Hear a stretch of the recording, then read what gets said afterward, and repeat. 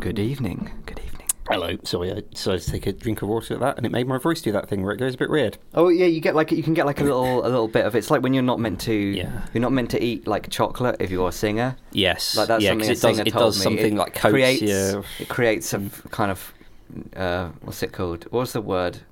Kind of a. So as if it's doing a squeezing motion with his hand? No, it's not really a squeezing thing. It's Sure. I don't know. It sort of. It creates a layer of chocolate in your throat, on your larynx, which you know if you ever but I eat anything chocolatey late at night and then go and brush your teeth and you spit it out. And it's like this there's a weird combination of it's like a Cocoa Pops phenomenon, isn't it? I think that because it doesn't make sense to me because surely if it's your larynx, right, there isn't any chocolate going down there. No. So why does that? Is there when you eat, does it go into your lungs? Is that something I didn't know? Lungs play a crucial role in the digestive process. You can really optimize your gaming and your eating and really gamify your calories by, in aspirating food. Vaping chocolate. Yeah, exactly. Vape yourself so hard that you vape yourself through your vape and out the other side to an inside-out version of yourself, like in The Simpsons.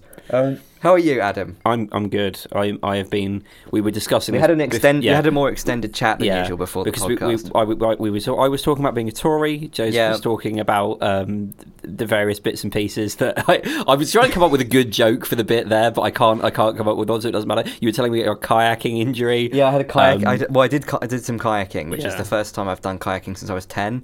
Which it seems to me like that's about 10 years ago, isn't it? But no, it's 20 years. I went kayaking when I was 10 and also then I guess again when I was 11.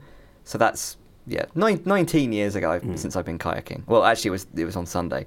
It's a friend of the show, Alex's birthday, and we went up and me and Kat and Alex and Ellie, and we did some kayaking at Richmond. Lovely. Richmond, which is an expensive location, a very nice location. Beautiful Richmond. Very expensive location. It's Richmond Park. Which is where that came from, actually. Ooh, not to skip ahead. That's a feather. Yeah, but look at the colour of the feather. Is that from one of the peacoks? It's from they're what's names, aren't they? Parakeets. Parakeets. That was from when you see a kind of a murder that has occurred on the ground where there's a load of feathers that are just kind of there, and you think, oh dear.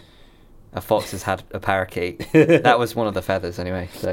There was someone who works at my old company, who in a senior position, who used to live around that way.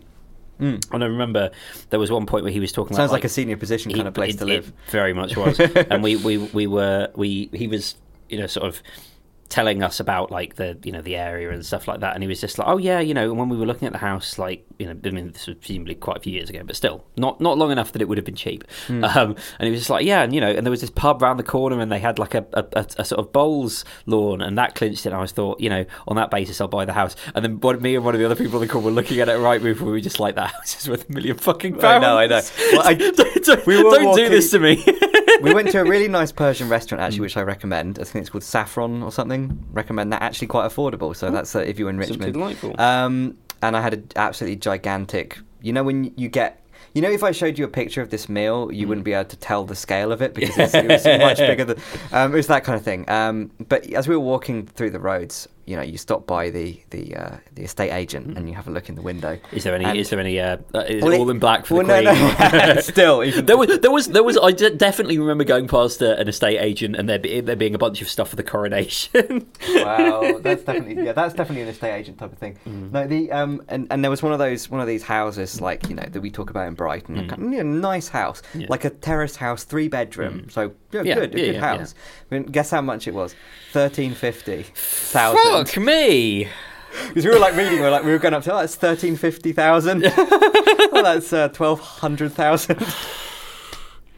Yeah, I am like it's not many things make me glad that I live in Brighton when it comes to housing, but that's certainly better than. So I was saying it's like the price of like the same house in like Worthing or somewhere would be like that, but minus £1 million. Yes, it was kind of insane. I mean, when they say it's all about the location, they really aren't like. Yeah, I don't know. It's nice, but it's weirdly empty. I don't know. It might have just been because it was like a Sunday night.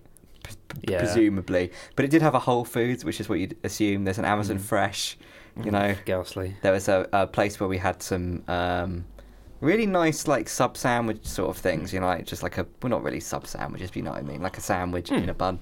But they were like 11 quid, so for a sandwich. Yeah, it's nice though. It's really nice. The kayaking was good. The injury that I sustained on my so I'm going to take a picture of this so that we can use it as a. You have to. If I wanted to post this on Mastodon, but I thought I'm gonna have to tag it like gore. Sure. No, I guess the thing is, the thing is, outside of if you don't know it's a bruise, and I looked at that, I'd just be like, that's a really cool. You ought to go to the doctor or tattoo, right? Yeah, exactly. It could be like a cool. It does have a little bit of a tattoo.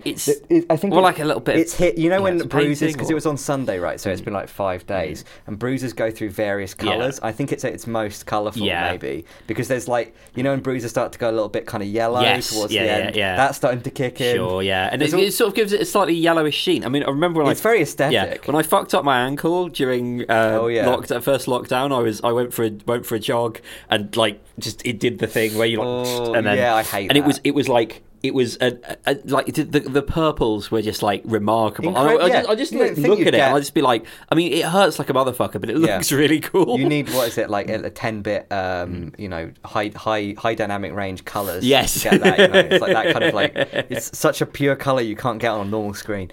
But yeah, no, the injury was sustained by the fact that I hadn't kayaked for 20 years, and therefore I had a 20-minute period of trying to remember how to use a kayak, which was, or maybe it was 15 minutes, but within that time we got down I'm not going to get the map up because I'll get distracted, but it was down, basically, because we did this before. Don't open maps during the show. Maybe we could have like a Microsoft do you remember the original Microsoft Surface before it became like a little compact thing? The big, and it was like a giant table, a giant coffee table. We could have one of those. Do you remember the absolute fucking bullshit they did where it was just like you put your mug on it and it would be like, it would have a little thing where it was just like, it's hot tea, like that. Nice. It was absolute it was bollocks. Like projected, isn't it? Because it had like a camera above that would like do some kind of, maybe it had like an IR sensor so it could work out how warm the. That's that. Okay, fair enough. But like, I'd forgotten about that, and in my head it was just like, actually true. Yeah. I might be wrong. You're just trying to work out how it could actually do that. Trying to back solve from how. But so the you go it's that part of the Thames where it kind of goes from south to north, past Richmond. There's like Twickenham and stuff. So you kind of go, you go up the river initially because you're going with the tide, and then you're going sort of past Eel Pie Island and all those sort of weird fancy bits and sort of snobby people on the riverbank that won't let you stop your kayak. And then you can go as far as like Teddington Lock. So it's kind of like, I don't know if this is expensive or not. It was like for 2 people, because there's 4 of us, for 2 people it's 70 quid for 3 hours. Which but the thing is, and I was thinking, that's got to be, it covers their insurance or whatever. But you sign a waiver before you're allowed the kayak, and it's all just it's essentially you're just renting the kayak and the oar or whatever. Yeah. I mean, if it's not an oar, it's a paddle. I don't know what it is. I don't think it's too, but it's by with a two person kayaks. No, it was just you get a kayak each. Yeah, so for a couple of kayaks for 3 hours. I think I'd say it's worth it. Yeah, I really enjoyed it. For 3 hours, I think is the thing, right? Because if it were like maybe it was 2.5. Yeah, but even so, like if that's an hour, that's like sort of. Like the £27 for the same. That's that's pretty and it was good. a lovely day, really nice weather. There was a load of really interesting, weird like water birds. There was herons. Lovely. There was all kinds of geese. There was a fancy goose. There was some all manner of shit. And also, it's on the flight path out of Heathrow, so you've constantly got like A380s going over you. Sort of disturbs the peaceful. But as I say, in the first 15 minutes, we got as far as Eel Pie Island, and I was. Yeah, the other problem is there's loads of kind of those kind of fake paddle boats where they have a paddle that goes round, but they've actually just got a screw on the back. There's a lot of those that go up and down. It's called one called the Yarmouth Bell or something. It's like also very much like that. And dodging out of the way of someone's what do you call it, like 50-foot boat or whatever, or one of those. I was like, you get quite a wake off of them. So when you're on the thing, you kind of. And I was like, I'm going to move out of the way. And you meant to keep to the right. I think that's the kind of the kayak code, Green Cross kayak code. So I'm like, all right. And the thing is, you can get up to quite a speed in a kayak, which is not something I remembered because I think when I was a kid, I was quite weak. Yeah, and you can't get the same. But when you're actually an adult and you actually like have like any upper body strength at all, you can just you're like scooping it, and you actually I wouldn't know how fast you can go, but it's probably like it feels like riding a bike. It's like that sort of speed, and so. As I was like minding my way out of this, large vessel, I noticed I was veering a bit close to the trees on the side of Eel Pie Island, and I managed to slow myself down, but like not quite enough, and I banged right into a tree branch that was one of those. I guess it must have been pruned at some point because it was kind of like cut off. Sure, but sort of the edge of a tree branch, kind of like just, Oh, that's and I was like, that's going to be a pretty bad bruise tomorrow, and it was. So. Yeah. And the only other thing is a small blister. Oh, no. Other than that, it was definitely worth it, and I'd recommend it. Because it was very peaceful. There was no waves other than the odd thing like that. And it was just a really nice day. Got really badly sunburnt as well, because none of the four of us remembered to put any sun cream on. No. So, yeah, I mean, that sounds a bit like when we went down to, when we were visiting my grandparents like a year or two back, we went on the river down in Wareham. I don't think we got a kayak, I think we just got a rowboat. And it was exactly the same, which is like, it's nice and peaceful out here. I think a rowboat makes you a bit more like, it makes you a bit more peaceful, right? And with a kayak, you actually want to go really fast because it's got like it feels like a streamlined. Got to go fast. Yeah, but like it's definitely the same thing right down to the it's really sunny and it was not. You've literally just been out without. There's no shade unless you want to go next to the trees by the side of the river, which is a good idea. I didn't take many pictures because of you get like a dry bag to put your stuff in, and I did initially have my phone in my pocket, but like quite early on I'm like, I don't think I'm going to capsize, but I don't. Just in case. I'm still in the first 10 minutes of trying to remember how to use a kayak, and so I need to but I did take my phone up at one point, so there's, I don't know, probably the best picture is like none of the pictures are especially good actually, because like, it was too bright and I couldn't see what was going on. Sure. But there's Alex and Kat on some kayak. Oh, that is lovely. That does look very nice. That looks like a lovely vibe. It was very picturesque, extremely. I remember when I went. There's the kayak selfie. Nice. Last summer, I went up to Bristol for a friend's wedding, and there was a point on the train where, because I always when I'm going out that way, I usually try and, or maybe it was either the wedding or it was for the stag do like the month before, and if I'm going out that way, I try to get the like South Coast train, which is a bit longer, but goes like direct. You don't have to change, whereas like if you go through London it is a bit quicker, but you do have to change, and I don't like that. Sorry, that's just reminded me of something. I'll say that later. But there's a point for Adam's train of thought. There's a point where you go through where you're like going through like sort of rural Somerset, and like you go past this, and there's this sort of very one of those like really like middle of nowhere platforms, and then you go on a bit, and there's just like this river that's running along past it, and loads of people like sort of jump. It's clearly they just like got off the train and were like going and jumping, and I was like, that's really sick. I'd like it's if it was like if I lived around here next to, and like loads of students coming out from. There's so many of those houses in like in Twickenham, Richmond, or whatever. All those the whole Eel Pie Island bit, right? It's all like those of musicians and shit, right? They all just got like back gardens that just go onto the river, and it just seems like a kind of, you can see why people would spend millions of pounds. 100%. Lewis is the same actually. If you go out, like if you sort of follow the river down, like past a certain point, you're in like you're just looking out, and it's like, someone's put a jetty out here. It's not that big a river, but someone has. Like if you're and you're just like, that's you would like that. You understand. Like I would like to have access to the river. Exactly. It's really. It was nice. a really cool bit actually where we stopped because we were like, we're a little bit early. We've still got like another half an hour, and we thought, well, there's like an ice cream van there, so we'll just like stop. And it was weird because it was essentially just a grass verge that went straight down into the Thames, and so like the grass was all still alive because it was at high tide, right? So like the grass, it was just like water, and then there was some grass right underneath. And Kat was like, I've got to take my shoes off and just like do a little paddle in this because it seems like it would feel really nice having the like grass underneath your feet, but also being like paddling. And she was like, this is amazing, this is so good. And I'm like, don't really want to get my shoes all wet, but I can see the thing. But unfortunately that was also a place where there was like 50 kids who were all like fucking around, and it was a nightmare to get the kayaks in and out. And there was like a path that was joggers coming past, and like we had to keep like pulling kayaks out of the way, and I don't know. But as Bob Hoskins was saying, it's one of the few places you can still exactly bloody access to the Thames. Kat did drink some water out of the Thames, which I don't know if is that advisable at Richmond, but certainly more than I think her impression of it is it tastes like water, when you've left it out for a couple of days. You got a glass of water and you leave it, and then you come back after the weekend and it's still there and you drink it. It's like sort of stale water. Yeah, exactly. I know that is the thing that people say, but like Smelly in my head, water. I'm just like me and Kat call it smelly water. When you have like when you look at the water and it's got loads of bubbles that have appeared in it. Something strange is going on. Something strange is going on. So yeah. Anyway, that's my kayaking. That's lovely. Yeah, that is just a genuinely nice thing that's happened. And I feel like the fact that I had an injury out of it made me feel like I'd sort of accomplished something. No, for sure. The fact that there was some degree of peril. I was thinking a lot about how like in your life you have to have manageable, quantifiable peril at like regular intervals. Mild peril. Do you know? Yeah, exactly. Mild peril. Yeah. Right? I was thinking about how like the fact that I could the fact that I was wearing a life thing like a flotation device, and in theory I could have drowned in the picturesque Thames at Richmond. Yeah. In theory, like although it was essentially a very unlikely event, that made the entire experience subjectively more meaningful. Yeah. And I was wondering like, is that going to be the future of all experiences, right? They say millennials are really into experiences. Is peril going to come into our lives more in an artificial or engineered way? Like the same way that we gamify things, right? Yeah.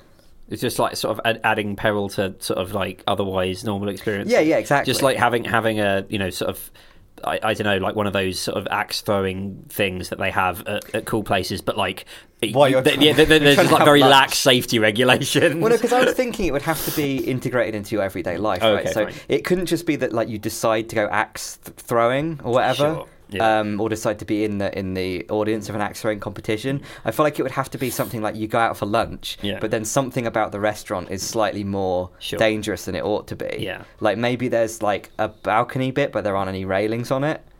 Or something like that. mild, like health and safety non-compliance. Yeah, exactly. Yeah. And because, for example, right, the kayaking, I had to sign a waiver, right? And when I go to a restaurant, I don't have to sign a waiver. Yeah. And maybe that's actually a problem rather than a good thing. This is one of those. Like, maybe you'd really enjoy your lunch a lot more like, if afterwards you were like, that was really nice, and also I didn't die. Yeah. That like Teddy Roosevelt thing about the strenuous life or what the fuck ever. Also a great Scott Joplin rag. I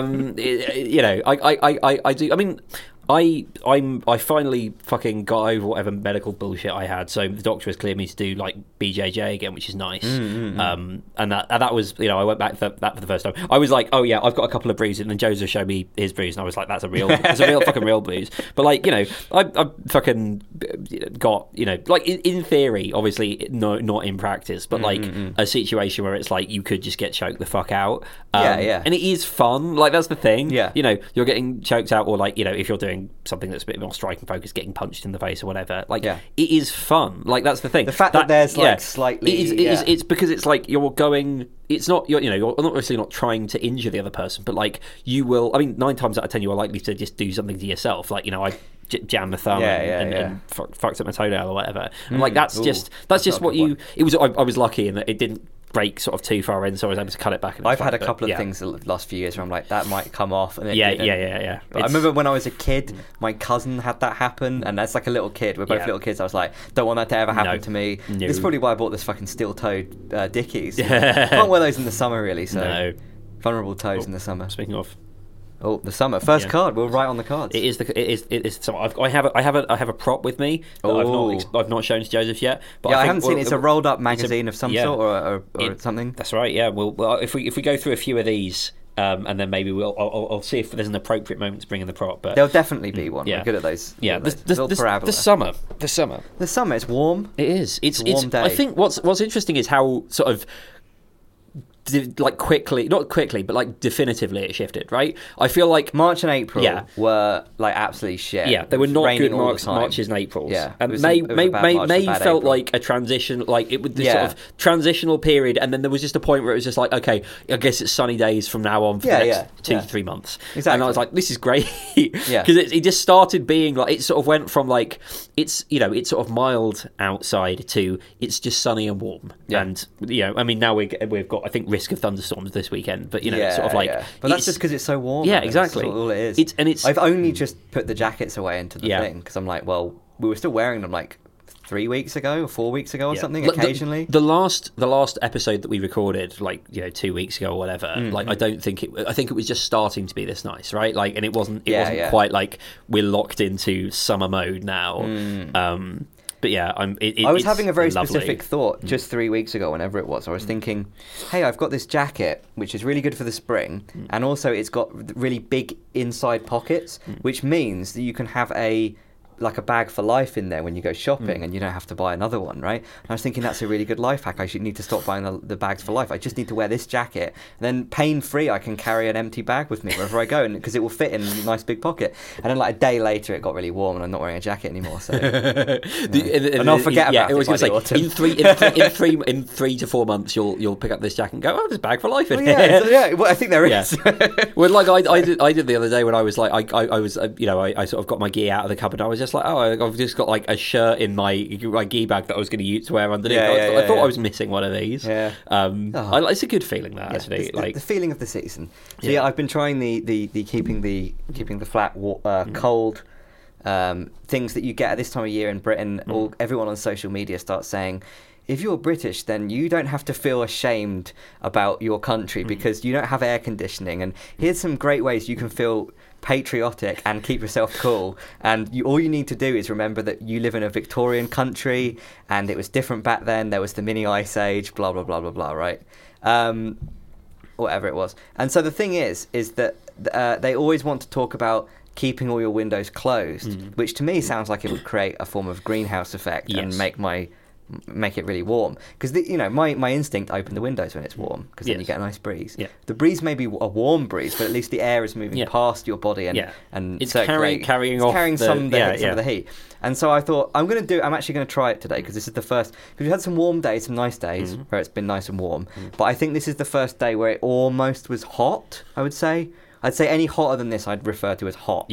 I'd say this is not. We're about to enter hot summer, right? Which to people in other countries isn't very hot, but here it is. You see them with Victorian houses, but they're built to keep heat in. The whole thing is all about keeping your curtains closed and keeping your windows shut, and only opening your windows during the night and closing them during the day. Which to me it seems obviously counterintuitive, right? Because first thing you want to do when it's hot, open up the window, right? And also, it is just kind of weird and unnatural to be indoors on a hot day with all the curtains drawn. It feels like you've got you've got a migraine or something. That's why you'd be doing that. You're like, something about it makes me feel like I'm ill. Because it's I'd only do that if I was ill. I mean, it's literally Victorian. It's like well, not even Victorian. It's like sort of pre-Victorian. The man with the plague mask is going to come around. Exactly. Fucking give you some fucking leeches or what the fuck ever. That's the vibe, right? That is the feeling. But I did try it today, because this is like the first day I've had just a day off essentially for weeks and weeks and weeks. So I basically just closed all the curtains. I had opened all the windows early on in the morning at 7 and closed them all at about 11, and then closed all the curtains, and it did work. I've got to say, it was like, what was it in Brighton today, would you say? 26, something like that. And I got it, I think 22 was the maximum in here. But then, as I said, when you got here, I did have to open the windows. So it's very pleasant in here at the moment, I would say. 24.1. But I wouldn't say it feels there is that. A breeze. There's a breeze. I wouldn't say it feels that. There's a sort of, it's not excessive. But the thing is, before you were here, like an hour before you were here, I hadn't opened the windows yet, and it was 22.5 or something. So it's actually only gone up since I've opened the windows. So evidently these maniacs that have come up with this are right. Sure, there's something in it. Yeah, there's something in it. So I might pursue it further as the climate change grinds on. Yeah, it's. I guess I've not. I haven't broken out the giant fan that I got last year, the one that's under there. Yeah, that's a good fan. That's a serious. We used fan. to have one of those in our office. They're very noisy. Yeah, that's the main thing about it. When it's on full, I feel like it would be good to get.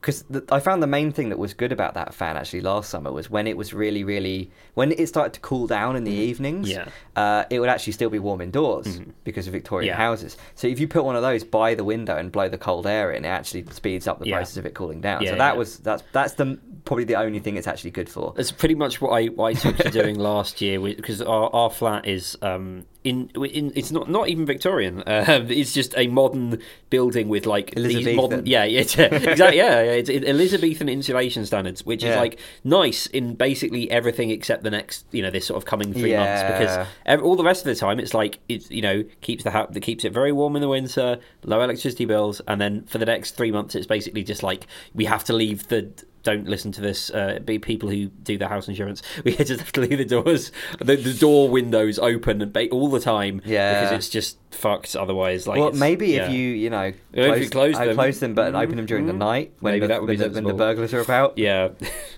When the burglars who climb over the roofs of our neighbours and the downstairs bits, and then I think you're more likely to get some pigeons in or something, aren't you? That's the thing. That has happened before. I remember when Victor was living there, we were both sitting at the breakfast table, and then it was like this thing just came, and I was like, "What the fuck is that?" And it shat under my bed. I was very annoyed. That isn't British. That's not cricket. It's very British, probably. Pigeon shat on my bed. The PM. Dollar sign. This is the Price Master. Oh, yes. We're talking about here. Although talking about the actual... I wrote this a week or two ago. Talking about the actual PM, I did see some... This is basically the top calibre of Twitter humour. Yeah. I've often struggled to define, like, Twitter humour, but the type of Twitter humour that isn't weird Twitter, right? The type that's, like, journalist Twitter humour. And I found this is my now go-to for, like, that type of Twitter humour, which was someone saying, something Boris Johnson, and Rishi Sunak, whatever, Rishi Sunak. They're talking about whether Rishi Sunak is a tech guy or not, and how he's trying to rep the idea of being a tech guy, when he's really just a kind of business guy, sort of, but not even really, but that has some tech. There's a kind of gadget guy. And someone replied, like, well, he did spend, quite a substantial amount of time committing to a Git. Yay! Hey, that's Twitter humour. So it's the why do these right wing Labour MPs oppose? What they're very committed to being publicly owned. Etc. Exactly. So that's the new. When you look up an example of Twitter humour in the dictionary, that's what it should probably have. No, the Price Master. We've got to talk about the Price Master. Yeah, so this is it's a couple of weeks since I first experienced the Price Master. We were. It was at your birthday party, I believe, a while ago now. And I was just you were a bit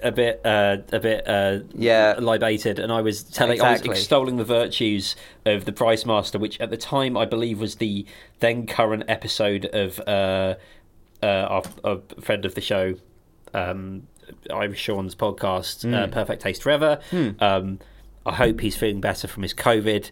Although he did get to use the joke when he did the off sick episode bit, which is that I have COVID, so therefore I cannot taste anything, so I can't do an episode of Perfect Taste Forever. Very funny, very good. But he did an episode on the Price Master, which is this video from.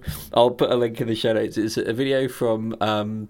A bunch of lads who I recommend you. Is it from like February 2001 or something? 2001. Yeah. So I would recommend everybody support Sean's Patreon. I will link and listen to his episode on it, because it's probably beyond our grasp, I think. Yeah, it's like within our reach, but beyond our grasp. Because he did a really good episode on it. But yeah, basically it's an episode. It's a video that some lads who apparently like just lived in this sort of like punk house that did loads of art projects or whatever. Which is a cool thing that like at least in Brighton feels like it was probably maybe like. At least single-digit percentage of the houses in the city maybe 30 or 40 years ago, and now is approximately none of them because all the houses are so fucking expensive. Exactly, yeah. Sorry, I have been Tory house hunting because I've been able to persuade the lovely people at Coventry Building Society to give me a mortgage in principle. And my goodness, Brighton is a very, very expensive place to buy a house. But yeah, there's basically like there's this house out in I think it's Denton, Texas, and they're doing a sort of yard sale, and it's like a college town then. I think so. I don't know anything about it except the trouble is I feel like I'm repeating the beats from Sean's podcast, but like the only thing I know about Denton is there's a Mountain Goat song about it. So and it's this sort of you sort of get these shots. If I think about the word Denton, the only thing that comes to mind is one of the people that did the music for Tomorrow's World was called Denton. Nice. So you could put the Tomorrow's World music as a link. Sorry, carry on. Tomorrow's World music. It was, fuck's sake. You sort of it starts off with these quotes from is it Marshall McLuhan? Yeah, it's got to be. I think so. Yeah, about like sort of. Basically, it's just, again the creation of spaces in so on. Yeah, and the anti-place, and the anti. Yeah, exactly. The anti-act or whatever. Yeah, and it's effectively like the thing where it's like you're creating what art does is you take this situation that is familiar, a yard sale, and then you have people who are effectively like changing the rules of the space as normally conceived. So you're disturbing the comfortable. Yeah, you have all these shots. But as a relic of pre 9/11, it's also comforting the disturbed. Yeah, so it's now doing. It's got everything. It's really interesting that it's like And so you've got all these shots of like sort of panning over this sort of junk, and it's. Interesting again. A detail that Sean pointed out is that all of the stuff, like a lot of the stuff they've got that looks weird, is other bits of art that they made. So it's What is it? There's something with like, is it Lyndon Johnson? It's like a portrait of. No, we know it's a portrait of FDR. Oh, is it FDR? Yeah. But so it pans across all this like weird looking stuff. This weird music is playing. What in the is juxtaposed with the FDR portrait? I think it's there's some because I know there's porn some mags at some point. There's some like Playboy mags, and there's some like just sort of random meat in an ice box. Yeah. But there's something else with FDR. Yeah. I don't know what it was. And there's loads of stuff like that, and it sort of cuts across all this stuff. And then there's people start arriving, and they start looking through the stuff, and then like. This one guy is looking at I think it's a microscope or something, and then he sort of holds it up and he's like, "How much for this?" And then you hear the voice of I think you see him beforehand, right? Yeah, because it's this sort of this guy wearing a sort of like weird gold mask and like sort of a very weird looking like interesting like trousers. Yeah, it's sort of wide trousers like. Again, watch the video. I don't know what they are. Bizarre looking trousers, and then he's just sort of doing this weird little dance on this stage, and like he looks a little bit like a fairground automaton. Like you see, like at the end of the pier, put an old penny in, and he starts moving. And it basically cuts between the like yard sale and this guy doing that, and you're just like, is this the same thing? And then it's the first guy's like says to one of because this guy's the guy who's doing it, and like his mates are sort of. Around doing the filming and doing this other stuff, and then the guy he says to one of the people, how much for this? And then this voice comes from like off camera, and he says, "Make me an offer." And then the camera cuts over, and you see it's like literally they've just set up a stage like at the back. Of the yard sale. And he's just doing this on stage, and there's all these people who are coming in and just like interesting yard sale. What's that guy doing? Yeah. And then he's like $5, and then the price master goes $5,000. And it's that like over and over again for half an hour, and like different million dollars. And then you get all these weird things where different people.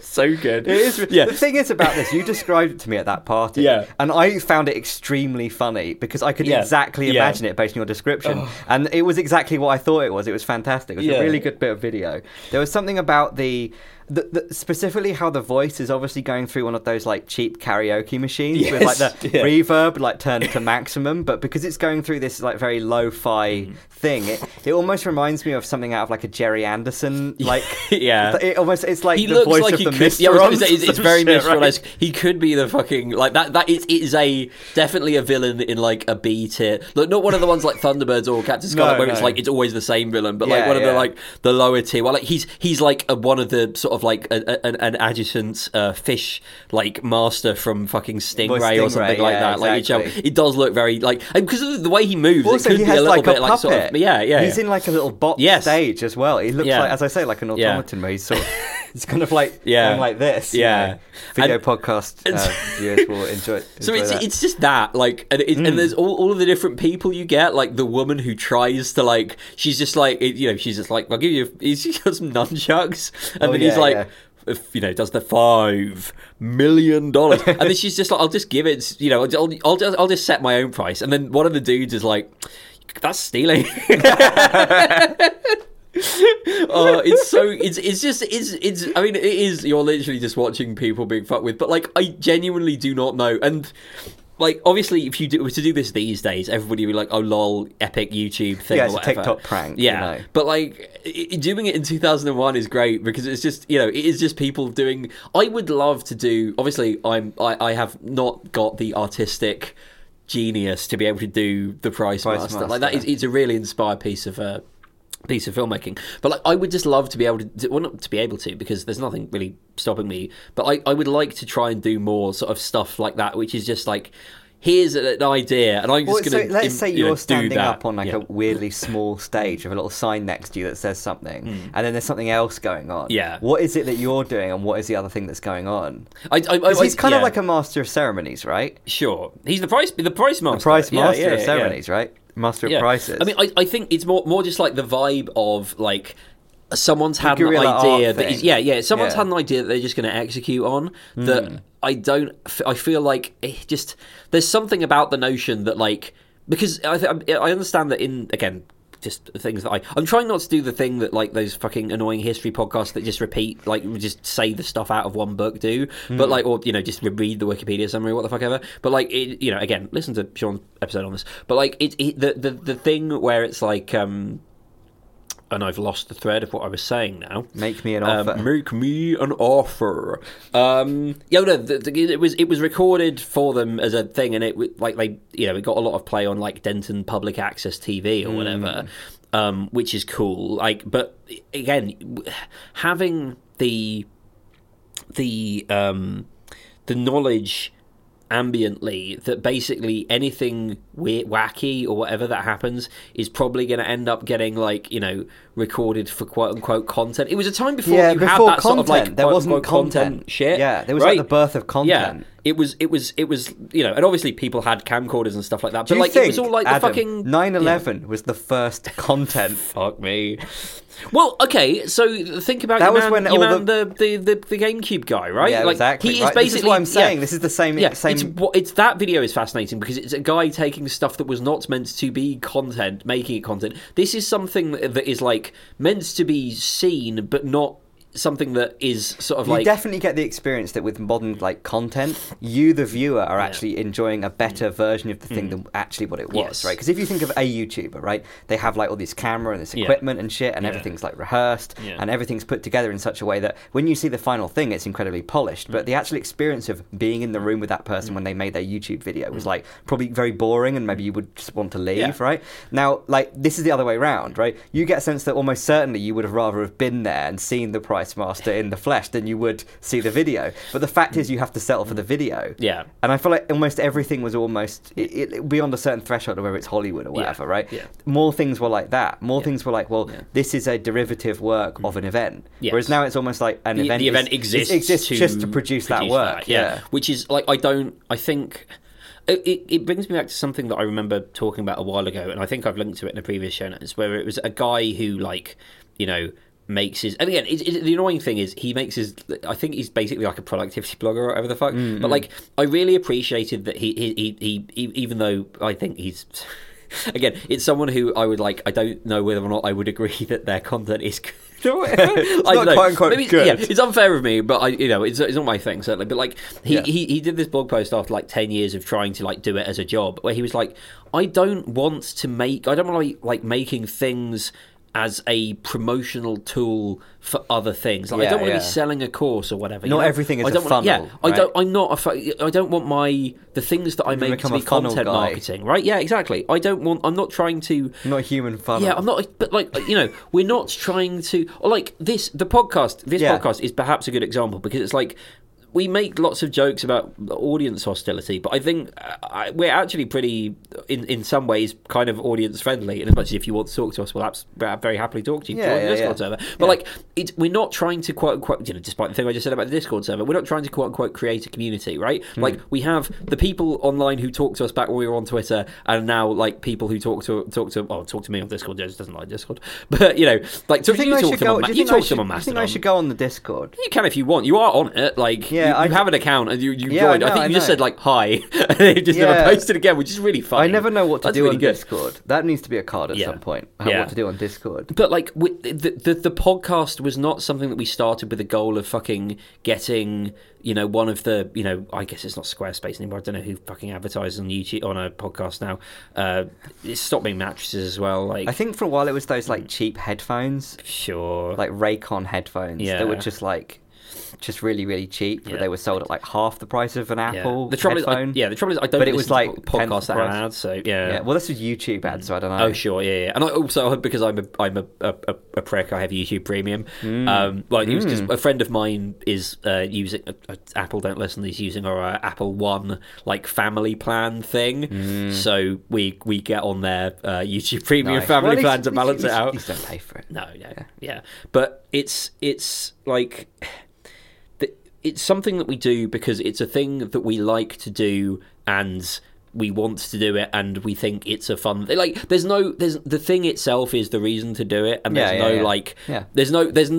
we had a Patreon as a joke years ago. Some people might not even know that who are listening now. Like, I keep forgetting that. But like, we had a Patreon for a joke. I don't think I ever saw the Patreon. No, it's just something you talked about, and I thought maybe you were just joking. Well, it was something I set up largely because we again, back in the old days, you used to get a beer for every episode when we do the Vines, and I was just like, I felt a bit bad that you were buying all these beers, so I was like, let's get this, like, sort of. They were cheap back then, though. Sure, yeah. Although that shop did get raided. Yeah, I heard about that. Yeah. Oh, the flat above that's for sale. Oh. And it's really weird. It's like a pentagon or something, and it's like it's like a scalene triangle.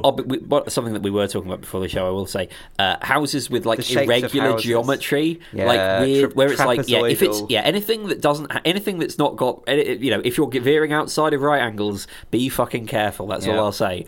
I cannot. Oh, there was on the other day where it was like the bathroom was like this, and the sink was sort of around like this.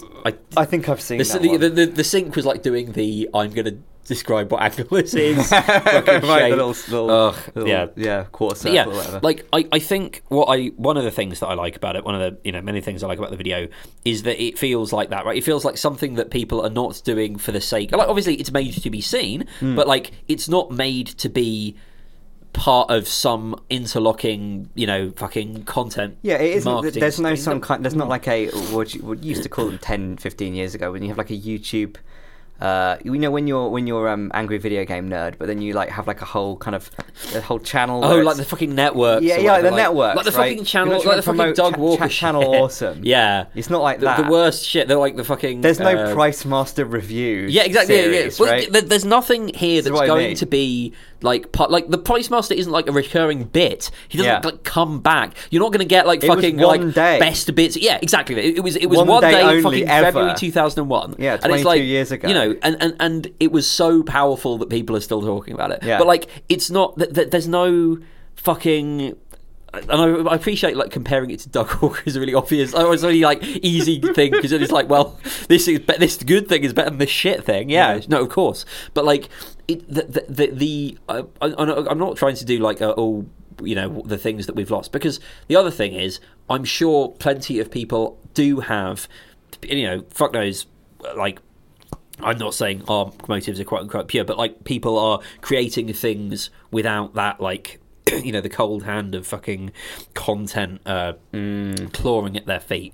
But at the same time, the blade itself incites the deeds of violence. Like, having YouTube and stuff there makes it, I feel like I said this last episode as well, but like having that stuff there means that that's what you've got at the back. You can't like choose to be trad. You can't fucking unlearn. Yeah, once you've seen a YouTube video, you're kind of toast, really. Yeah, like artistically. And I watch this on YouTube, right? Like, I like some things about there are lots of things about YouTube. It definitely that I like, has that vibe of YouTube when it used to be like people uploading things onto YouTube that weren't made to go on YouTube. But, like a lot of them was like pirating TV shows or something. Also a lot of it, going on Google Video to watch Lost or whatever. Yes. But a lot of it was just like, here's some weird thing I filmed a few years ago before YouTube existed. Before it became I have it on a tape. I'm now going to put it on YouTube. Before YouTube became this like thing that people would like use, and before there became like YouTube formats and like everything was codified, and people started making fucking it was an online video host. Content plans, and it was just people uploading videos, and it was just and like the great here is thing a video about of it something. is that you can embed it on your website, and you wouldn't have to pay for the hosting. Exactly, that was why it was good. Yeah. You know, that's so fucking funny to think of now. By the way, video file, like that was one of the main selling points. Like, just absolutely, like that, or not embedding shit, but like that would be something that people would care about. More it was than like the thing it was itself. it was like an iframe, to an SWF that then had action script and all whatever it is in there that decoded an FLV. Yeah, and that's what it was. Yeah, and it was. Yeah, just like I. It was good. Adam. Yeah, it was. I cannot stress enough how much fucking like just the way that like so much stuff that. Again, I'm trying not to be a fucking old man because like there is still a lot of stuff. There's still a lot of good stuff. It's more difficult to find because it's like. There's a morass of other things. The thing is that it's good. The technology is good. It's much better than it was, right? Yeah. Like broadband, works now. You can download files really quickly. Yeah. Everything's really easy. Stuff just works. It never used to really work. No. But the fact is that because it just works, there's just too much stuff. Yeah, and it becomes really easy to create stuff. And you've got all of these other things where it's like video, and you've got podcasts. Okay, right. I'm going to cut to the magazine that I bought. Shall we do a little mini break? Yes. Right. Okay, before, and then we'll resume. Okay. Yeah? Early break. Pause.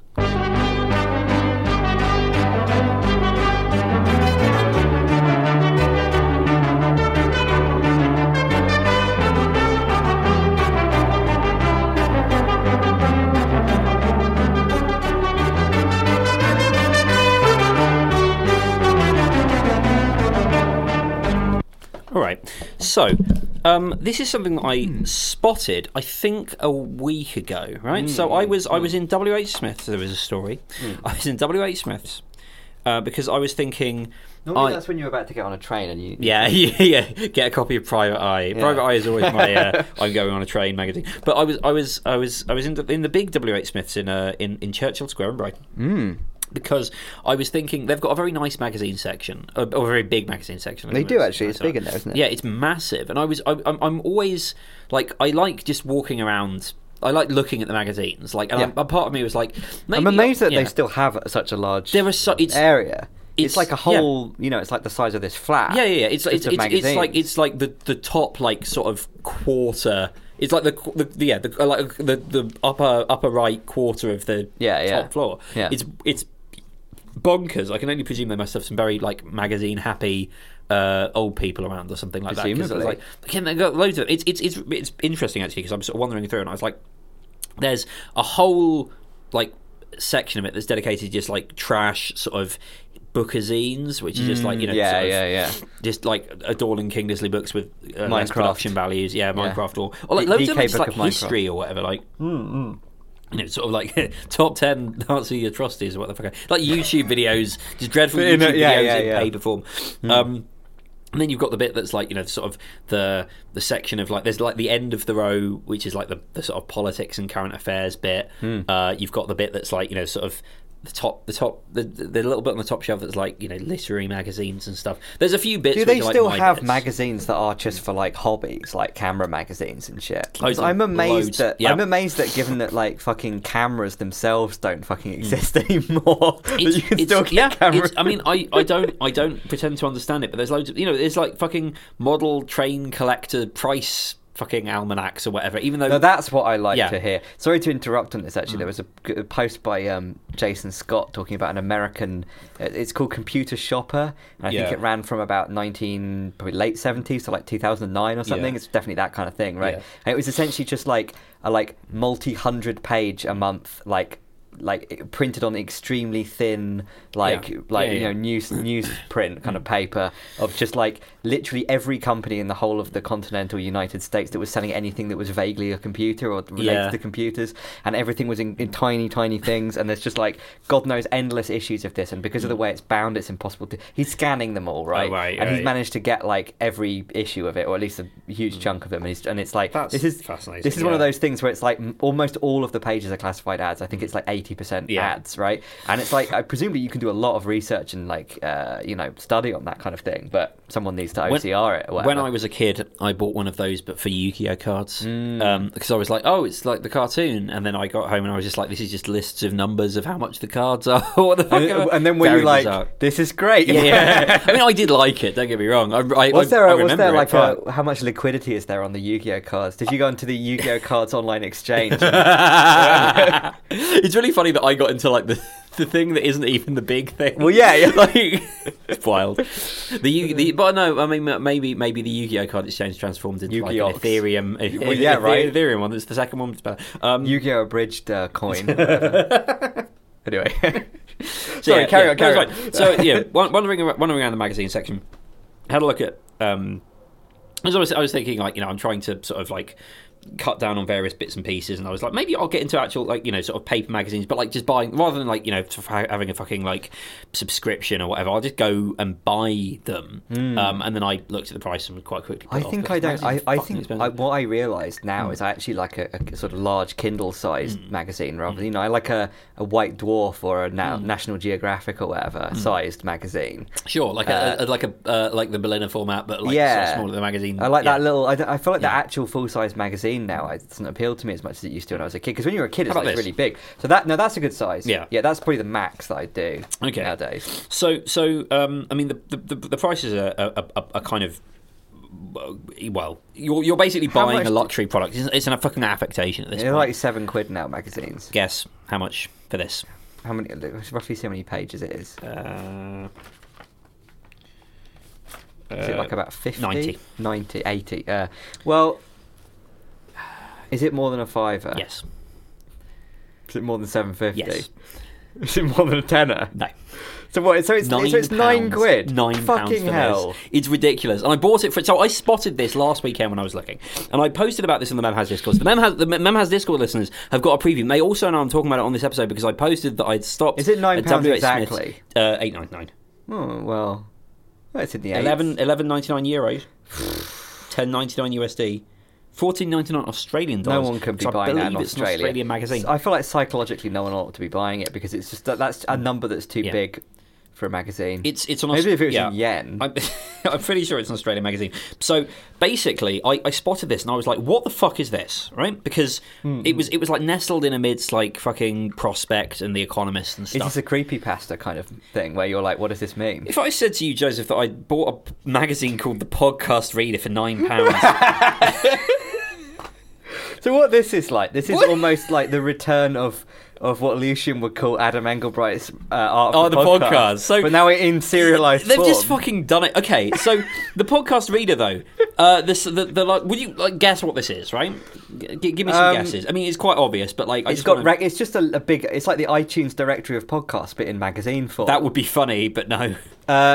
Is it specific podcast communities that have got together to promote themselves? That would be a better idea, but no. Well, I mean, in a way it is, but not really in the way you're thinking. The Podcast Reader is what it's called. It's called The Podcast Reader. Is it just transcripts of podcasts? It's just transcripts of podcasts. I mean, this is providing a service to people that don't have the internet it's fucking £9. So one of the famously, podcasts are free, and you can listen to them while doing other things. And it's like the description. So when I was, is this for the deaf? I mean, possibly. Who's but paying like, for you these can just get it fucking made? transcribed. Like, so, okay. Let me bring it down a second here.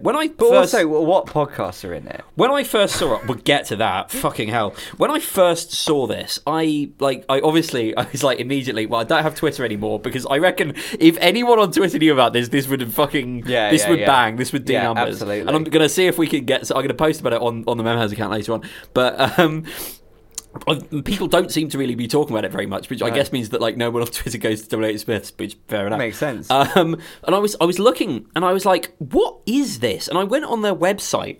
Let me see if I can find the description. Oh no, maybe it's in here. Oh no, here it is. Okay, they put it at the front, like the Economist does. They have their mission statement, to take part in this competition between a fucking whatever the fuck it is. Values, values and visions and values.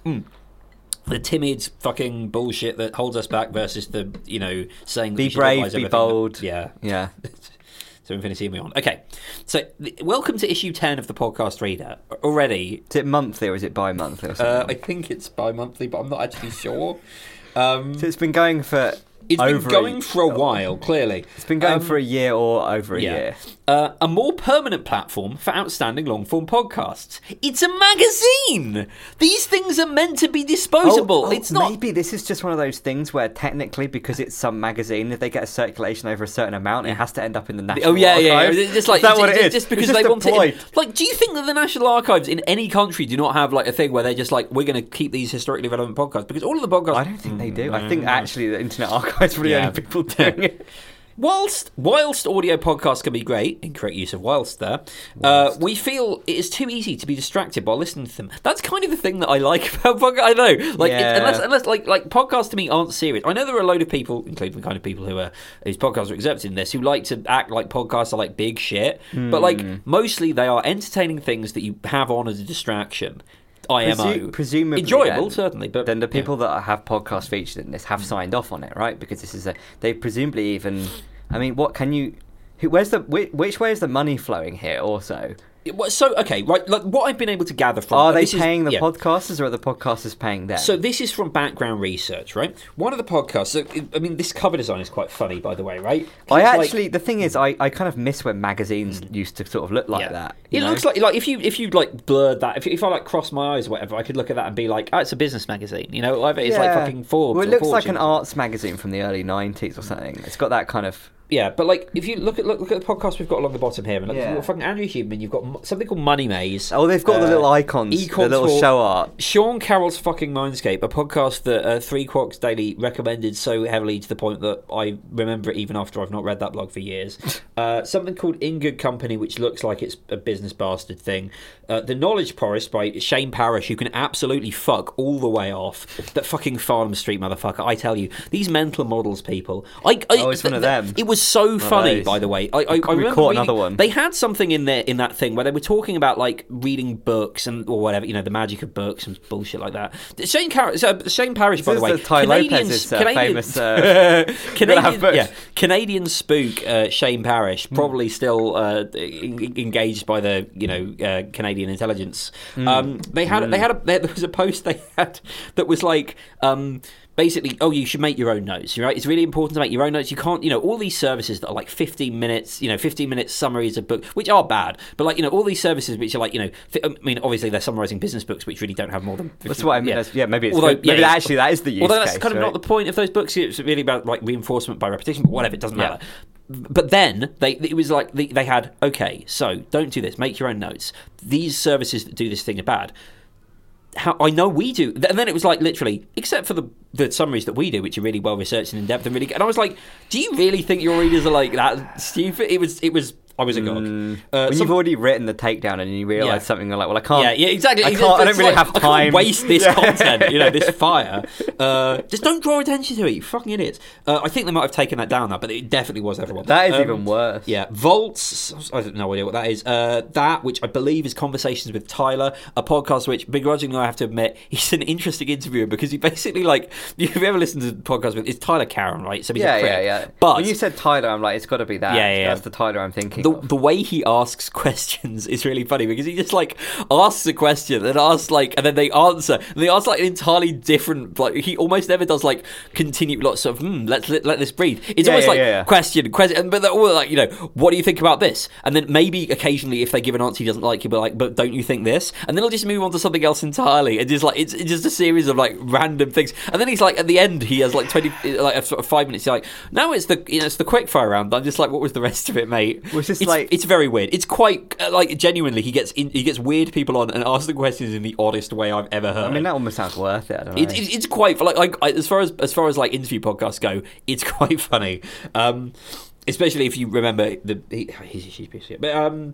there's something called Economics Explored with a guy called Gene Tunney. Again, one of these like, econs or economics fucking... And then at the end, the Jolly Swagman podcast. Can you guess the nationality of the person who hosts the Jolly Swagman podcast, who is also the person whose pet project this is, right? Because it's... Right, so we've now got some behind the scenes... I'm not sure whether it's like it is marketing for it. We're doing an investigative podcast about this. I'm not sure whether this is like it's built to be marketing for this thing, but like he's just some like fucking, I talk to people, I read marginal utility, fucking Revolution, marginal revolutions, Tyler Cow and shit, and like I like that sort of vibe of things. Like maybe not quite like IDW because he does have a land acknowledgement at the bottom of the first page, which is I like just feel that's just something that you do if you're IDW, but you've got like lawyers or whatever. Do you know what I mean? So but like lawyers in a social sense, I will say, than the justice system. Not that I've I live in the UK, which means that like as an extremely pasty person, like this is I am sadly the Aboriginal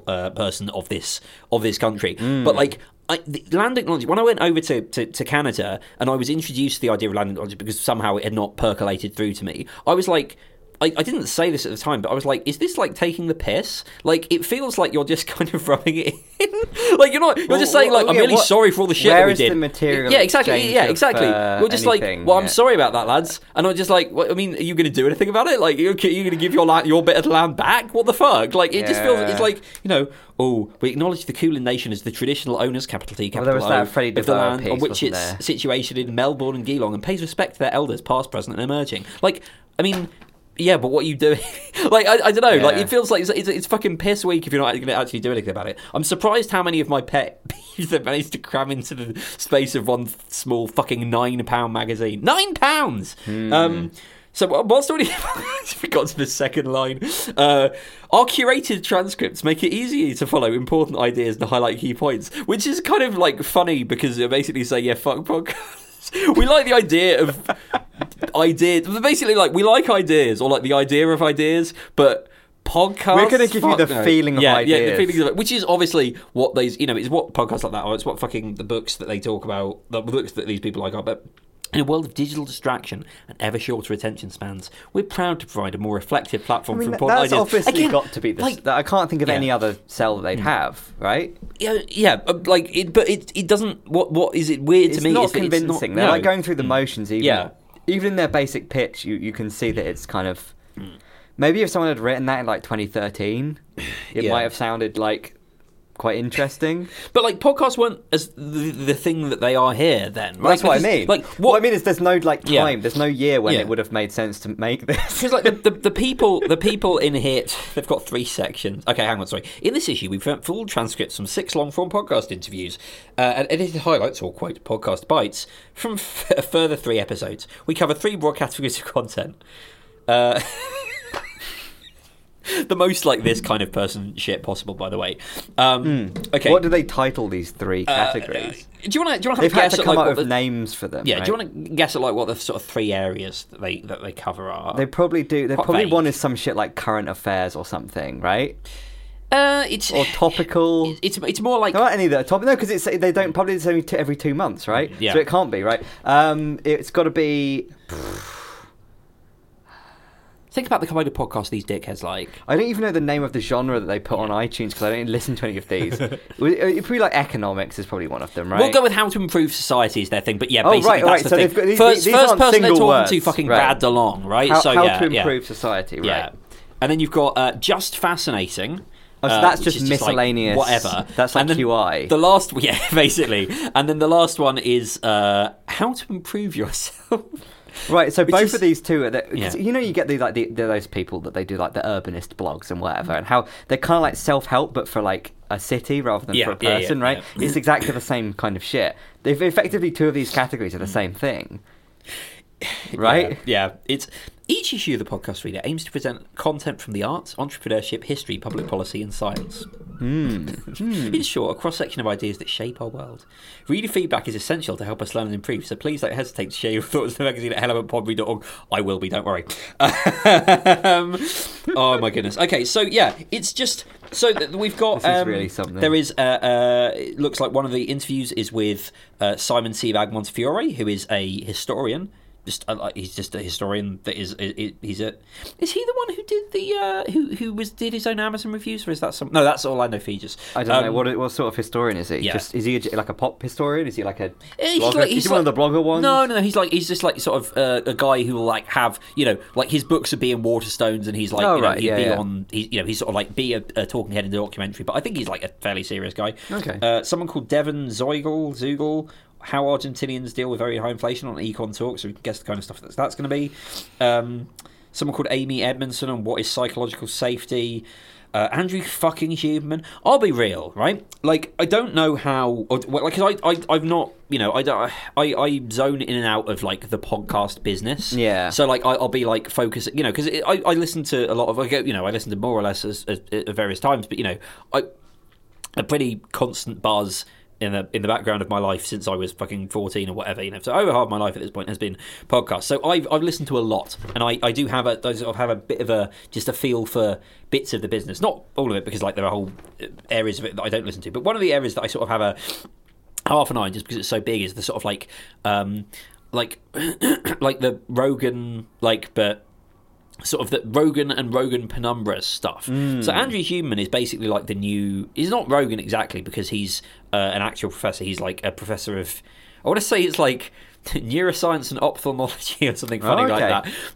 But he's like... So he's I think it's a Stanford, so like, I mean, probably... I don't know what his associations are. Stanford, not an institution that I have much love for, but the as far as it goes, like sort of probably credentialed, certainly. Like, he's a real person, so he's not just a dickhead like Rogan. But like he seems to have got that like sort of Rogan audience thing of like he's always talking about this bit and that bit, and fucking the it's just a big load of stuff about self-improvement and your mind, and here are the hacks, well, not the hacks, but the things that you can do. Yeah. Like, I don't think he'd frame them. He as seems hacks, to, at like, least in whether in a sense of actually being sincere or not, be striving for something in his own pursuit of the people that he's talking to. Yeah. You feel that there's almost, he's a protagonist of the show that he's hosting to some extent, despite being the host or the MC or the person that keeps things going along, right? Yeah. But it's I think the thing that I find more annoying about him is just the fact that it's like it's another one of those things where it's like,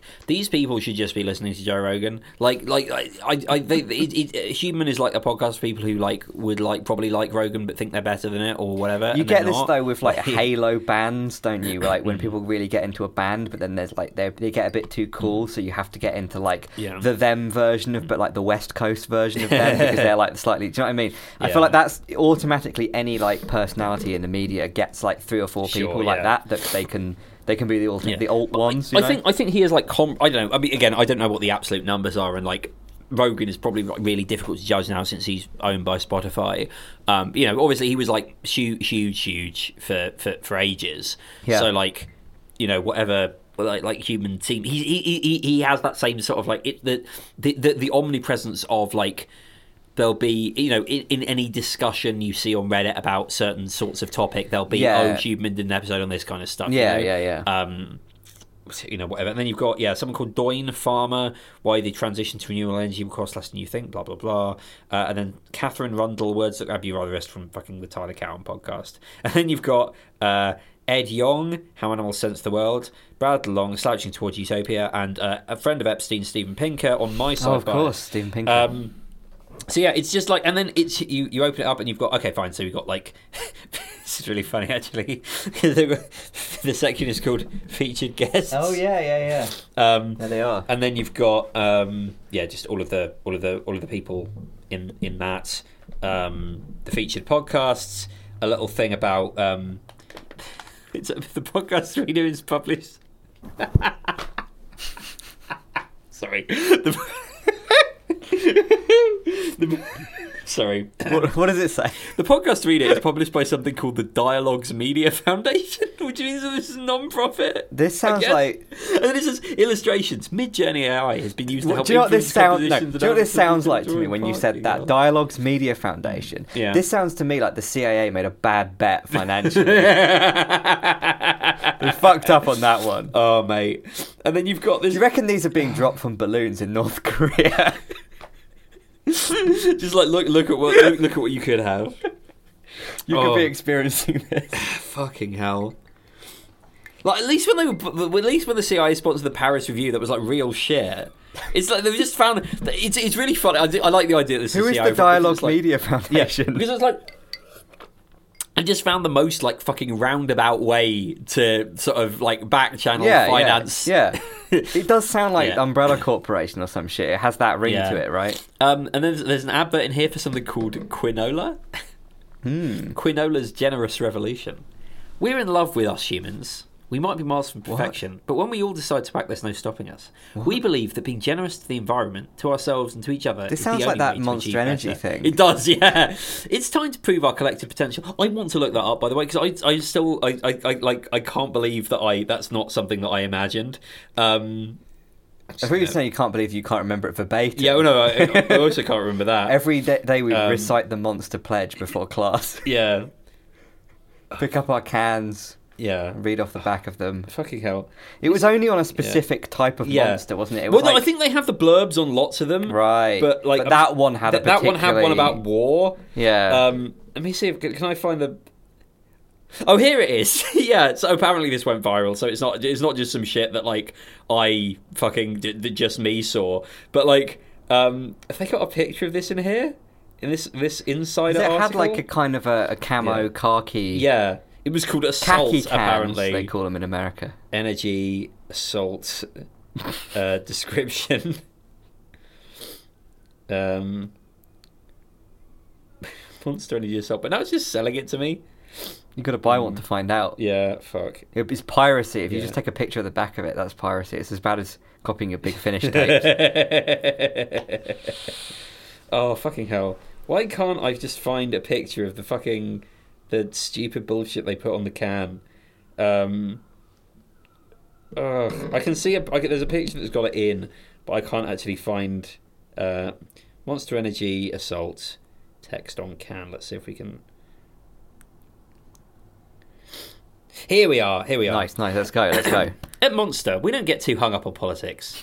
It's the same. Straight in there. It's the same cadence exactly. because it reads like it's like edgelord fucking innocent smoothie bullshit. Yeah. We're not for quote the war, against quote the war, or any war for that matter.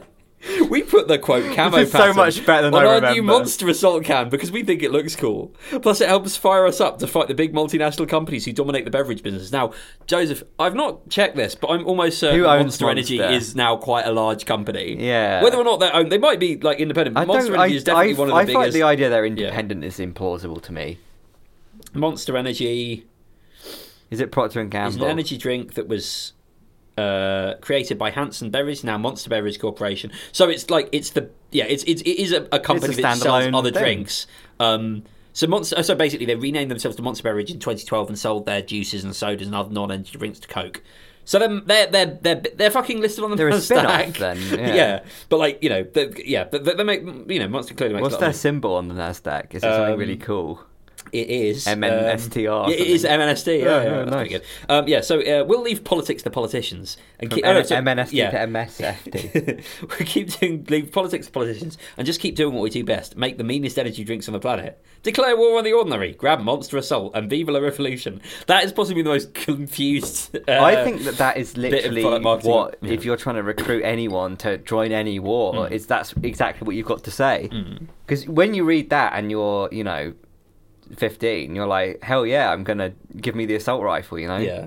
I just remember like seeing like because it was I swear it was like when we were in uni or whatever and like I was like I reached up on the I don't drink energy drinks but my old housemate did and I like got a can for them or whatever and they were just like, oh, that one looks interesting, and I got it and I was like, hang on, what's going on here? Read this because I think I was probably looking at it to be like, fuck me, how much caffeine is this something that only makes sense when you've drank the entire can and you're like, hell yeah, this is great, you know. So it is an advert for something called quinola.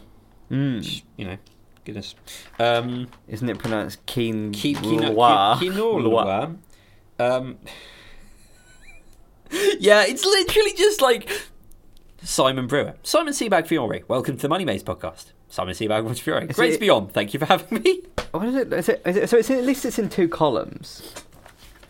Yeah, like it's sort of it's not like I mean, you know. So this is one of those podcasts where everyone talks in paragraphs. Yeah, like, and then actually, in a way, if someone was going to clean up this whole podcast and put it into Quark Express or whatever people typeset magazines with these days and like make it look nice, then it would probably be a better on the level of being impressive, right? On the level of being. They'd edit all the ers and ums out, or do they include the ers and ums? I don't think so. I think because presumably the podcast has already edited those out. Sorry, my eyes glazed. I glanced over the bit of this interview quote. Simon Sebag Montefiore saying, "Of course, I would want to meet Jesus Christ, someone like that. But if I really wanted to live somewhere, I was just talking about, where would you want to live? Anywhere in history, is that the question? And then there's an advert for Fanfare. Your listeners are readers too. You're reading text of an image of an interactive podcast transcript within a magazine. No, I'm not. I'm just reading text of an image. You're just reading a magazine. Yeah, just reading a magazine. It sounds like complicated, but it's not. Sometimes it's easier to read than listen. It's easy to search text and sound. It's easier to reread than re-listen. We think you get it. After all, you're reading a magazine of podcast transcripts, which honestly is probably the biggest burn. This is negging your... I was going to say, this is some real like pickup artistry right here. Transcripts are better when you can not only read them, but also listen to them at the same time. I don't think that's true. At the end of the day, your listeners are listeners too. That's why we highlight the word things, but here is where you hear me say, here, if you listen to this as an interactive transcript. What the fuck? This is a good example just because you can. As I've got, definitely if I had a disability, this would be useful. Like that's the thing, right? Like I'm not objecting to the idea of like people who are like no, but the whole point is the hot take is that if you are like unable to listen to podcasts for whatever reason, these aren't the ones you'd want to be listening to if you were. So you could just read the books that these people have written, or like whatever, the fucking Reddit posts that summarise the information. They're not. Maybe I'm just being down on the idea of podcasts as a medium, but I do just feel like aren't they just the thing that you go on to promote your book that has the actual? And you say the actual things, but you don't phrase them as well, and there's also less content. So so this is just this service called Fanfare that like does. Quote, high quality transcripts for knowledge dense podcasts. That is a lie. None of these podcasts are fucking knowledge dense. Our heartbeats are podcasts with show notes that put the appendix of research paper to shame. Well, I mean, check ours out. They've certainly put something to shame. Podcasts that make you reach for a pen as you're listening and scribble a thought on the random receipt you luckily found stuffed in your butt. I hate this sort of ad copy. I mean, obviously, there's I something hate actually we need to talk. Here's something actually. I sent it to Kat ages ago. I have to scroll all the way back up. But basically, it was somebody complaining about how Firefox has just started doing that innocent smoothie ad copy thing, where they go on about like, for example, how Firefox added like a thing where you can like change the color of the like UI, and they called it colorways, which is like a fucking like jewelry thing, like a watch thing, which Apple introduced. But I guess now that's something that tech people say because of the Apple Watch, right? Colorways, and they have like a thing where when you're picking what color you want your Firefox window to be, it like has like different sentences that come up about like your personality, and like you click on yellow and it's like you're a bright thinker who wants to like create new ideas that are going to enlighten the dawn for everyone else, or some shit like that, right? And like I'll see if I can find it, but basically it was just a very it was one of those performatively pissed off complaint forum posts where someone's like now someone's angry video game nerding about but they go on a really long thing, but it was most of it was just them quoting from stuff that they'd seen in Firefox, like I'm taking the piss out of this like it's not what we're doing now. Exactly but it was essentially just them like quoting bits of the Firefox like official documentation and being like, sorry, what does this actually mean? I just wanted to know what this like feature does, and it's you just told me it's going to integrate my life and my workflow and give me like a feeling of peace about my browser window, but I don't know what that means, you know. There's an advert for an ethical, quote, responsible investing, so it's just like a fucking ESG investment vehicle, I guess, which again sort of tells you something about the kind of people who are reading this. Sorry, I'm way more interested in the ads. We have fucking something called flawed. Is this for people in Richmond, do you think? I think so. It's for the children of the people who live in Richmond. Right.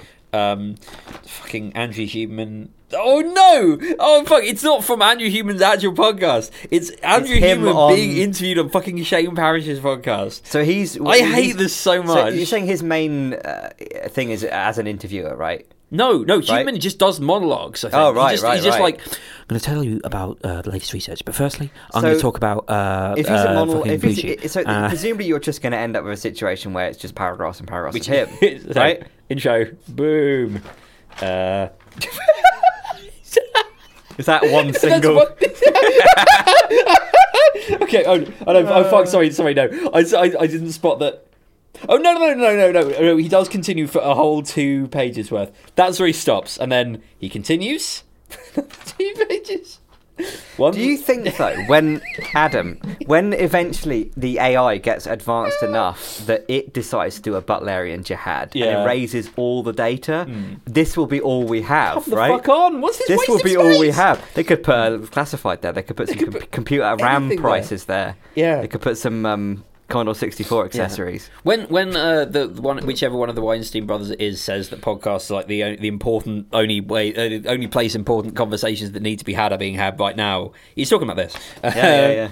So I'm mostly interested in the ads because like the content of this is like obviously bollocks, right? It's it's fine. You're most of the way through now. It looks. Yeah, like it's. Also, it's really funny because like the pull quotes they're doing are like quotes of people talking in the way that people talk on podcasts. So this pull quote is so the thing that makes solar and wind and batteries and electrolyzers unique is that they have really rapid exponential deployment and a rapid drop in cost at the same time. But like just beginning with here's the thing, which when is you have economies of scale. You don't need to deploy large infrastructure projects, Adam. Yeah. This is a podcast from 2022. Fuck off. The thing is, there just haven't been that many podcasts by those people. Well, where's the creepy bug? The rest. Hang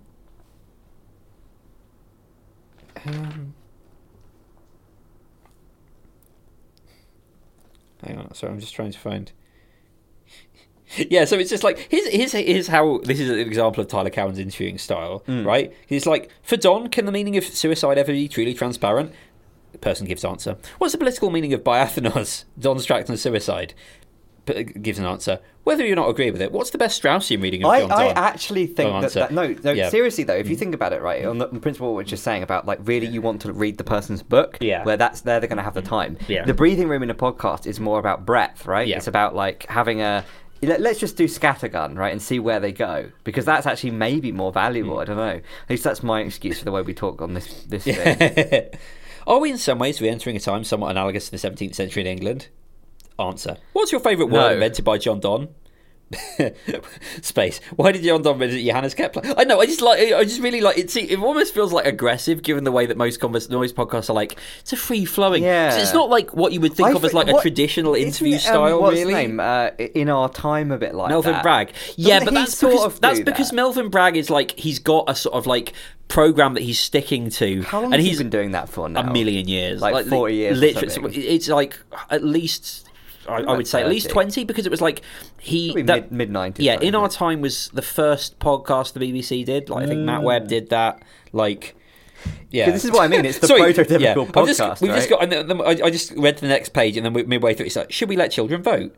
And then you get so you know what you know that lad Adam. You know how we always talk about how you start a podcast and the way you do it is you just get anyone to agree to be on it, and then you use that as a kind of fake it till you make it thing. You know that lad Lex, right? Lex Fridman. Fridman is his name. Yeah. Not to be confused with that other podcaster, Lex Friedman, who's I think maybe was on 5x5 or affiliated with, or maybe somebody knew him. I don't know. But I remember when I think he got banned on Twitter. This other guy, right? Yeah. But for impersonating Lex Fridman. Yeah. And also being a podcaster with a similar name. That's when funny. Elon came in. I think that's great podcaster drama. Yeah. Anyway, I don't know about the other guy, but I don't know about this guy. But how he has this. Have you ever seen anything he's done? There's something about it. It's indescribable. Yeah. His inability to do any sort of interviewing whatsoever. It's like it's incredible. It's almost like an art. Yeah. How he will have this. He gets all these people on, right? He gets like fucking John Carmack, because obviously, right? Or he gets like whoever, he starts anyone like him. He starts saying on there, literally anyone on fucking. Well, I think he does something different now, John Carmack. I don't know what he does. He's got a new gimmick. He's had a few over the years. They stopped him from saying on there, but he started doing a new one. You got linked to the YouTube video that's just the supercut of him saying on there. Yeah, it was on some keynote for like 15 years ago where he just kept saying on there.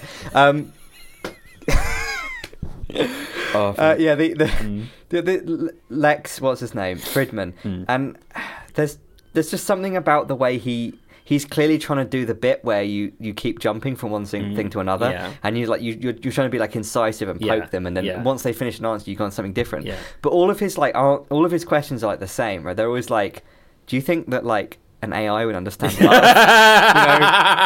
Or do you think aliens would like understand, love? Would It's funny because I'm pretty sure Lex Fridman is like an academic computer scientist or something like that, but he sounds more stupid than Rogan. I actually think that like it almost in a way that it's like bad that makes it good, because there's enough good interviews with the kind of people he interviews. He gets people that have had a lot of interviews that are available for you to listen to, right? But then he just does this really bizarre interview where he just seems like kind of stoned, and like the result of it is that like mostly it's cringe, in the sense that you don't want to be. You're imagining that you're the guy that he's interviewing, but on the other end of it, it's like you get people saying stuff that they just wouldn't say because it's just like completely throws them. Yeah. Because it's just like not normal and a bit weird. I don't know how many repeat guests he's had. That's the thing, but no, he just seems very like sort of that. Yeah, that again, it's sort of like Rogan, but like not as funny. Yeah, it's weird. The whole thing is just really like very annoying. It's the podcaster vibe of the fact that the music video or the promotional film for the song "House of the Rising Sun" by the who was it that did it? They were like sixth form kids, right? There's the fucking. It's not the Shadows. It's not the Zombies. It's one of those sounding ones, right? How you know the video I'm talking about, right? Well, we need to put that on the fucking thing then. Who fucking did it? These. Hang on. You know when you have a band in the 60s and they have the same fucking name? Yeah. The X. The Animals. The Animals. Yeah. I will say, by the way, there's an advert in here for Leighton Fine Art, dealers in important 19th and early 20th century paintings, impressionist, post-impressionist specialists, established in 2001. So it's Richmond people, is what you're saying? Yeah. Sorry, you were saying about the Animals. So essentially, right, I'm amazed we haven't talked about this. The music video that they made in the 60s for the song "House of the Rising Sun," which was, I think, That's interesting. I didn't really think you got Well, no, because I think it would be like the what do you call it, like the B movie, or like before the shorts before a movie in a cinema or something. Or I would imagine they would occasionally put it on top of the pops. They did this video for that song, for their version of that song, and if you actually watch the video, I'll show it to you after the podcast. If you actually watch this music video, and you got an idea of how that song sounds, right? There was a house in New Orleans. Yeah. I know the song. You know his like vocal style, the vibe of the song, right? When you see them, they look like they're a bunch of 16-year-olds wearing their prom suits. Yeah. And the whole video is just like completely bizarre as a result of that, because it entirely doesn't match your vibe. And also making a music video at all in 1967 or 8 or whenever it wasn't like a thing that anyone had quite worked out what to do. So they're just kind of awkwardly shuffling around this studio and in weird kind of positions where they're clearly like maybe used to posing for photos of the band, but they're not used to doing that in motion. So they're trying to do this song while doing that, and the whole thing just has an exceptionally weird vibe. And also they all look really, really young. Why would they have been doing that is the question, because well, as I say, like Top of the Pops maybe, or like they had it on cinemas, and maybe if they, instead of touring, they send it to America or something, and then if somebody in some network somewhere wanted to put them on, I guess, I don't know. Yeah, I'm sorry. I've just flicked around to the Steven Pinker interview on the Jolly Swagman podcast. Quote: "So like me, you locate yourself on the centre left of the political spectrum. For example, you're on record as being the second largest donor to Hillary Clinton at Harvard. More like Steven Pinko. But within academia, you're often attacked for not being left-wing enough. I mean, there are probably some other things that I can think of that he should be attacked because I like that, the deflection there. Like, just... Yeah, maybe you're too righteous. So it's really funny, by the way. Like, so we're looking at the images here. We've got a... these are back issues you can get. So if you really want to order some in, talk to W.H. Smiths and they can get you some old ones, right? We have a fucking... What's the fucking stable diffusion generated image there's of George a lot Orwell's face. We have... again, like a castle, I guess. Is there a Churchill on there? Fake-ass looking bit of Greek pottery. The price of privacy. It's the Statue of Liberty shrouded in red and a democracy dies in darkness. Yeah. Basically the same thing as the George Orwell one, but Churchill, a fractured Queen. I guess, is that about the Queen dying? That would be quite funny if they did that. Yeah. I'm just like, I'm going through the tops of all these. I'm just like, do they have like the names they've got at the top? So the first one, Peter Thiel, Margaret Atwood, Arlie Hochschild, Frank Wilczek, Christopher Hitchens, dead-ass Christopher Hitchens. The second one, Karl Ove Knausgaard, Mark Cuban, Isabella Tree, Marina Navratilova, and David Sloan Wilson. It's just going to be some shit like... We created a podcast. We asked Eric Weinstein to do a podcast between Christopher Hitchens and Peter Thiel. Oh, fuck. It's just all the most irritating people who do these sorts of shows. And then you've got an advert from MIT Press, and then on the background... It doesn't make me respect them, I realise. No. I think maybe when I was younger, I used to respect the whole... I think there's a lot of stuff that I read about where... whenever you read stuff that's by some person that's really sort of been in or adjacent to like the media world, there's this tone that you get that's a subtext, which is that I used to be really excited about this, and then I realised it was all fake and bullshit, but now I've made my bed, and now I've like made my whole career about being around these kind of people, and I have to kind of show the fact that I'm above it all, but I'm not really allowed to because it's actually still my thing. And I feel like that all of those people that you listed there are examples of, the 100 or so people where you'd go, oh, their name, they seem fairly important, when I was about 18. And when you see it on, like, the more you see their name in various situations, it would initially make you feel that they were important. But at this stage of my life that I'm in now, I feel like it makes me just seem like they're kind of a little bit desperate. Yeah. Or a litlittle bit... Or dead, in the case of Christopher Hitchens. Well, exactly. I mean, can't say no. Is there a Christopher Hitchens Foundation that's still banking on the... Yeah, very interesting. But yeah, sorry. I wanted to buy it just because I was interested in seeing what it is. I knew what it was roughly, but I really wanted to see is it just this? It's just this. It's bonkers. It definitely. There's just something. This seems like this should be in a museum, and in their own intro, it almost Indiana says, Jones voice. Yeah, exactly. It almost implies that it should be, but the idea that it's meant to be archivable or long term or something. If you wanted it to be archived, why did you make it a magazine? Ugh. I do quite like their font, actually. Like, the design isn't the worst. That's the thing. Like, as a magazine, as a magazine, as an item, it's quite nice. The thing is, that's exactly the type of typography that you see on like a good like magazine website. Except that it looks much better on a page than on a screen because of the fact it's on a page. Yeah. But I don't really. I mean, I like the letters, so I'm not sure about the words. Say that. Oh dear. Well, this is something. Yeah, definitely something. Anyway, we've lost our minds now, so we'll I think that's about all we've got the cheese for. Night, folks. Good night, folks.